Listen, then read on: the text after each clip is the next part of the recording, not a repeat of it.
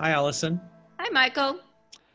and welcome everyone to Dean's Discuss COVID-19. This is our weekly podcast in which we dive into the research and what's going on here at UC Davis with both the College of the School of Medicine as well as the School of Veterinary Medicine.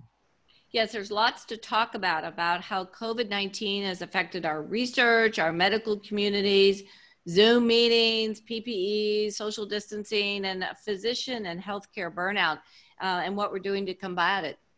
This should be good because all of us are seeing the effects across the spectrum of all of our frontline healthcare workers to our students. And, everybody in our society and around the world knows that this pandemic has affected all of our lives and it's affected all of our programs. And so we might want to delve into a little bit about our universities, our research programs, our clinics. How did it really change?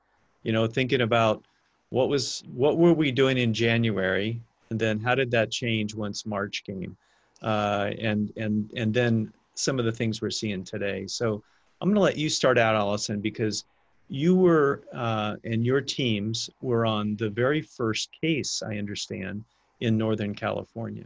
That's right. It was the very first case. It was on February 26th that we were notified that we had the first community acquired case in the country. That just lit up the ideas about all that we needed to do. And so we marshaled many people together and turned around trials in 5 days and developed a test and had to work through PPE and masking. Students were taken out of rotations, and then nationally things just exploded. So, I think that it's been something that we haven't really appreciated the effect. So the effect on all of our lives. So just yesterday, Governor Newsom said everybody who is out in a meeting, whether it's indoors, outdoors, needs to wear a mask. You and I should have masks on. I know you have a wonderful one there. I brought one, so Yes. here we go. It's a good way to advertise your business as well. So, Allison, I have one that has, I think it's your dog is represented here someplace, right? Yes, my Beagle and my Border There you Collie go, there very good. represented. I But love that mask. I think I've just got paper. So first of all, our frontline workers, I mean, I just can't thank them enough. The people in the emergency room who were the first to deal with this, and then the nurses and the doctors and the residents and everybody, it really impacted every single person in the hospital and really every single person in all of our communities who care for people. I can remember, they put all the patients in one unit so that they could try to keep that unit and figure out how to take care of people. And so now we've actually kind of come out the other side, although we're seeing a little bit of a blip, but people are pretty tired. And everything is still changed. So we all do meetings with Zoom. We have masks. We're monitoring our ability to do testing. So I think we're going to need to be very mindful about burnout. I know that Dr. Helen Kales, our chair of psychiatry, has been really wonderful. She's worked with the chairs and departments and hospitals on ways to deal with anxiety. It's kind of scary to come to a work where there's a virus. it really is. And as you were describing that first patient, as that community spread, it sent ripple effects throughout the entire university, as it did the entire region and, of course, the country. One of the interesting things about that is what we tried to do is to respond in a positive way. One of the immediate things was supplies, of course. And so what I was really happy to see is the community come forth with providing supplies. So we donated, for example, extra masks and PPE equipment. We inventoried all the ventilators, expecting the very worst. And so that was a very And the positive. magnet. Did we Yeah. give you your dog and the cat ventilators back? Yeah. Yeah. Well, I think so. Yeah. Yeah. Uh, and that was really refreshing to see that It was that was incredible. positive. And then the dedication, as you mentioned, of all the frontline healthcare workers. And the other thing that was rippling was we were still in class, and all of the curriculum, not only on campus but within our schools. So our students had to finish up. We talked about that on an earlier episode of how we had to change everything. That brought on, of course, a lot of extra work for our faculty, our students, everything from testing to, how do they do their classes online. But what was really a side effect of that is the added stress, as you mentioned, because you could feel the stress among the faculty, you could feel the stress because they had to ramp up very quickly. They had to take a course that they would normally deliver in a lecture and then switch that to online. And so we relied upon a lot of technology to capture the lectures. Fortunately, we had a lot of systems in place to do that, and then allowed those to be relatively smoothly transitioned.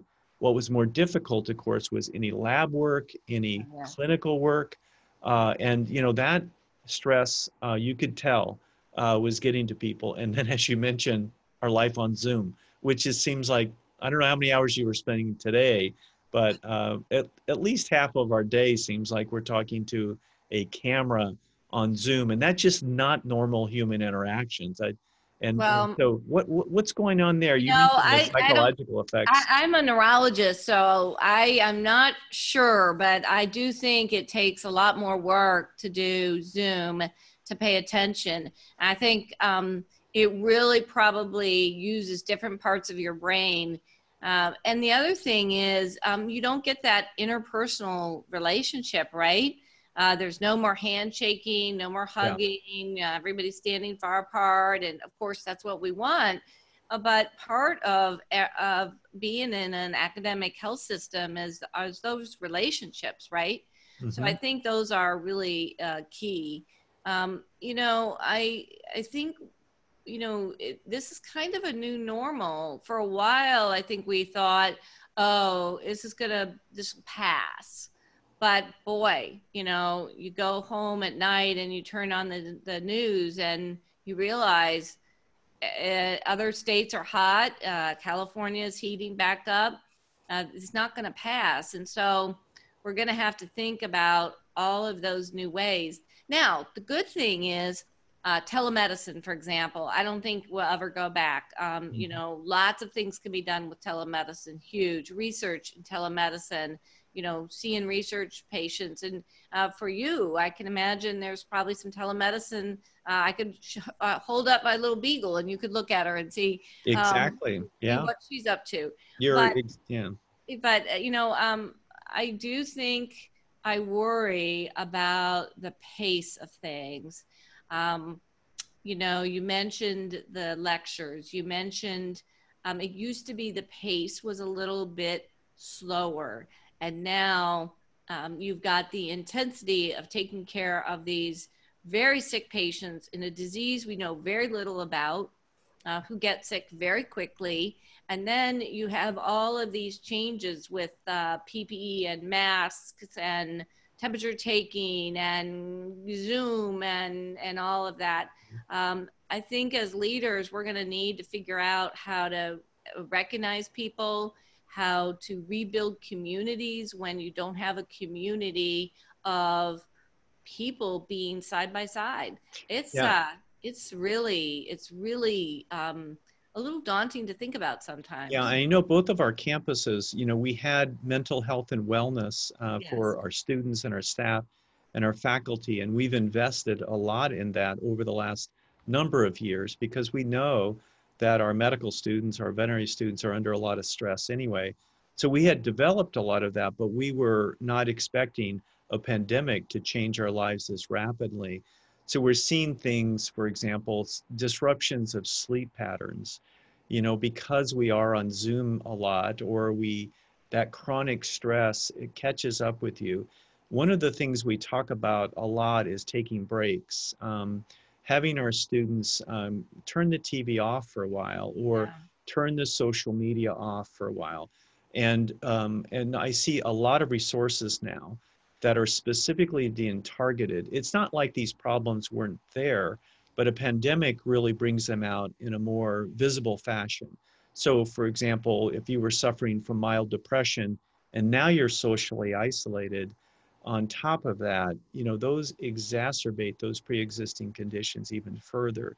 So I think you're correct. I think one thing that we have to do as leaders, in addition to developing those resources, for support for our students and our faculty and our frontline healthcare workers, but also think about new ways that we can help them so that they can seek help faster or be identified more quickly, because we do know that this is going to add to that stress, that sleep loss, that another big stress, which I know you're facing with your faculty, I know I'm facing with my faculty, is families.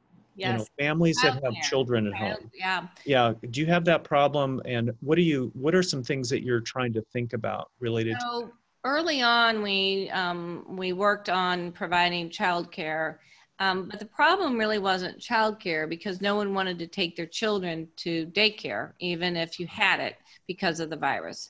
So I think it's really part of the solution is telecommuting for people who don't have to be here. If you're working on a computer all day and doing billing or things, could you do that at home? Mhm. You could also then think about flexible work hours for people because if you think about it, the schools aren't open, the daycares are just now reopening. Everybody's very concerned. Now we have children getting this autoimmune disease from the virus. So I think, it's really a very stressful time to be a parent. I have college age children that came home from the East Coast. And I know that's stressful because you worry about them. I can't imagine having little kids and working and being a nurse or a doctor, or resident, working in a hospital. And you hear stories about the folks who work in the emergency room, the front line.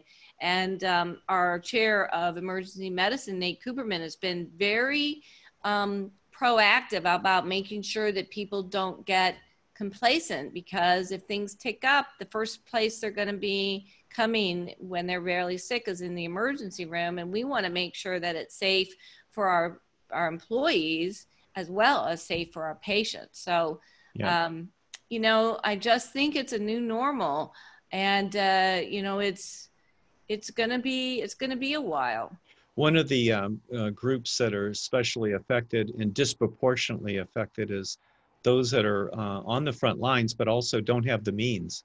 So, we know the social injustice of COVID has disproportionately affected, African Americans, others that are, not have the ability, perhaps, if their jobs, they have to go to work, but then they may not have health care. And so they're caught in a bind, so it's doubly affected. So our society, those that don't have the luxury of having health insurance unless it's tied to work, the higher unemployment, the number of people that are off unemployment, that's going to add an additional layer of stress.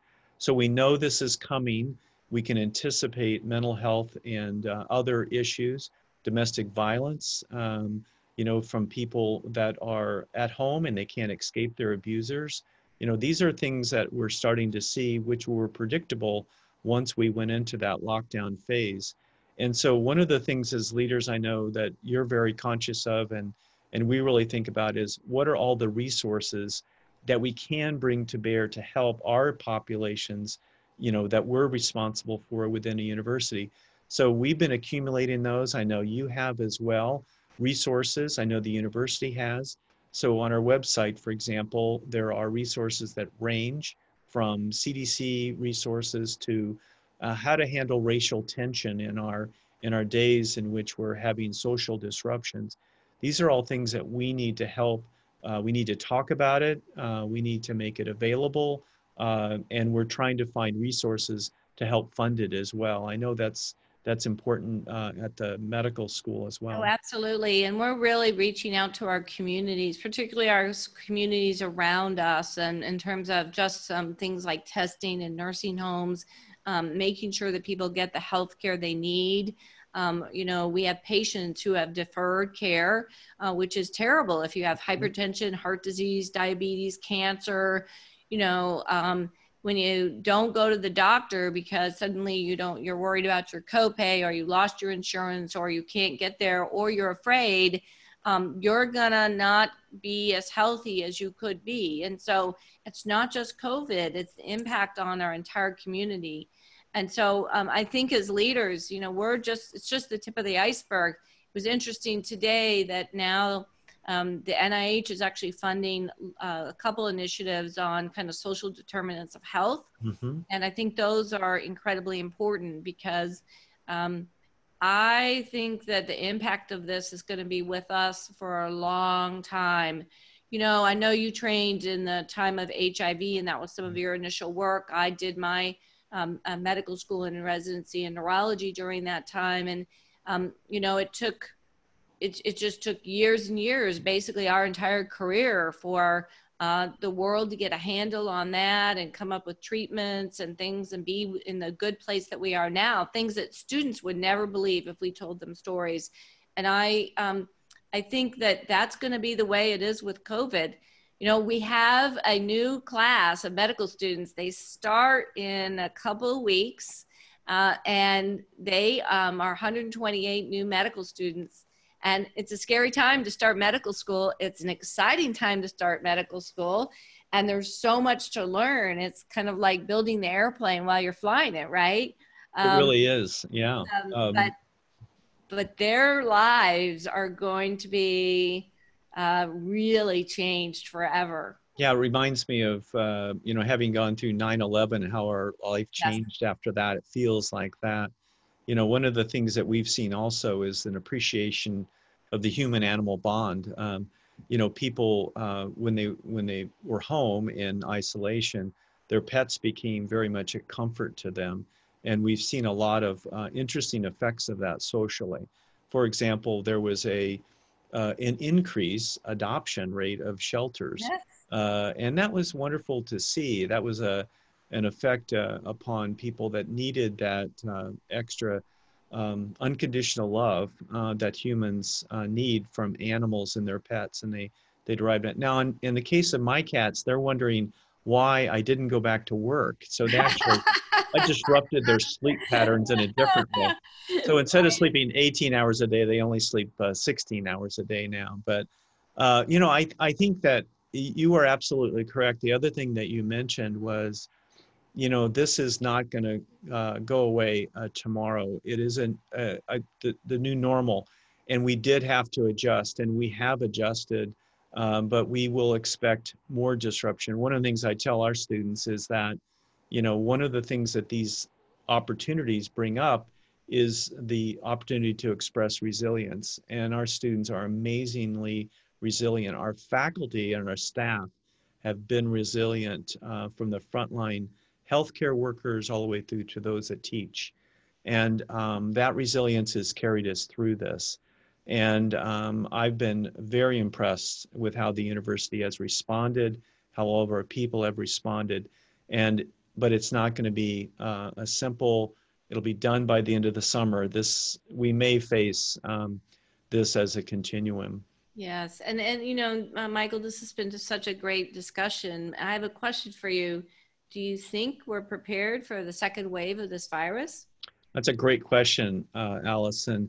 You know, we'll look at this next week because it isn't going to go away anytime soon, as we discussed. So please join us for a robust discussion on the second wave of COVID-19, and what we're going to be doing to get ready for it. And I'm Allison Brashear, the Dean of the UC Davis School of Medicine. And I'm Michael Larimore, Dean of the School of Veterinary Medicine. And you've been listening to Deans Discuss COVID-19 podcast. Be sure to subscribe so you won't miss an episode. And we welcome your questions, your ideas on topics for future episodes. You can email us at deansdiscuss@ucdavis.edu. And in the meantime, you can visit ucdavis.edu/COVID-19 for the latest coronavirus. And we'll see you next week.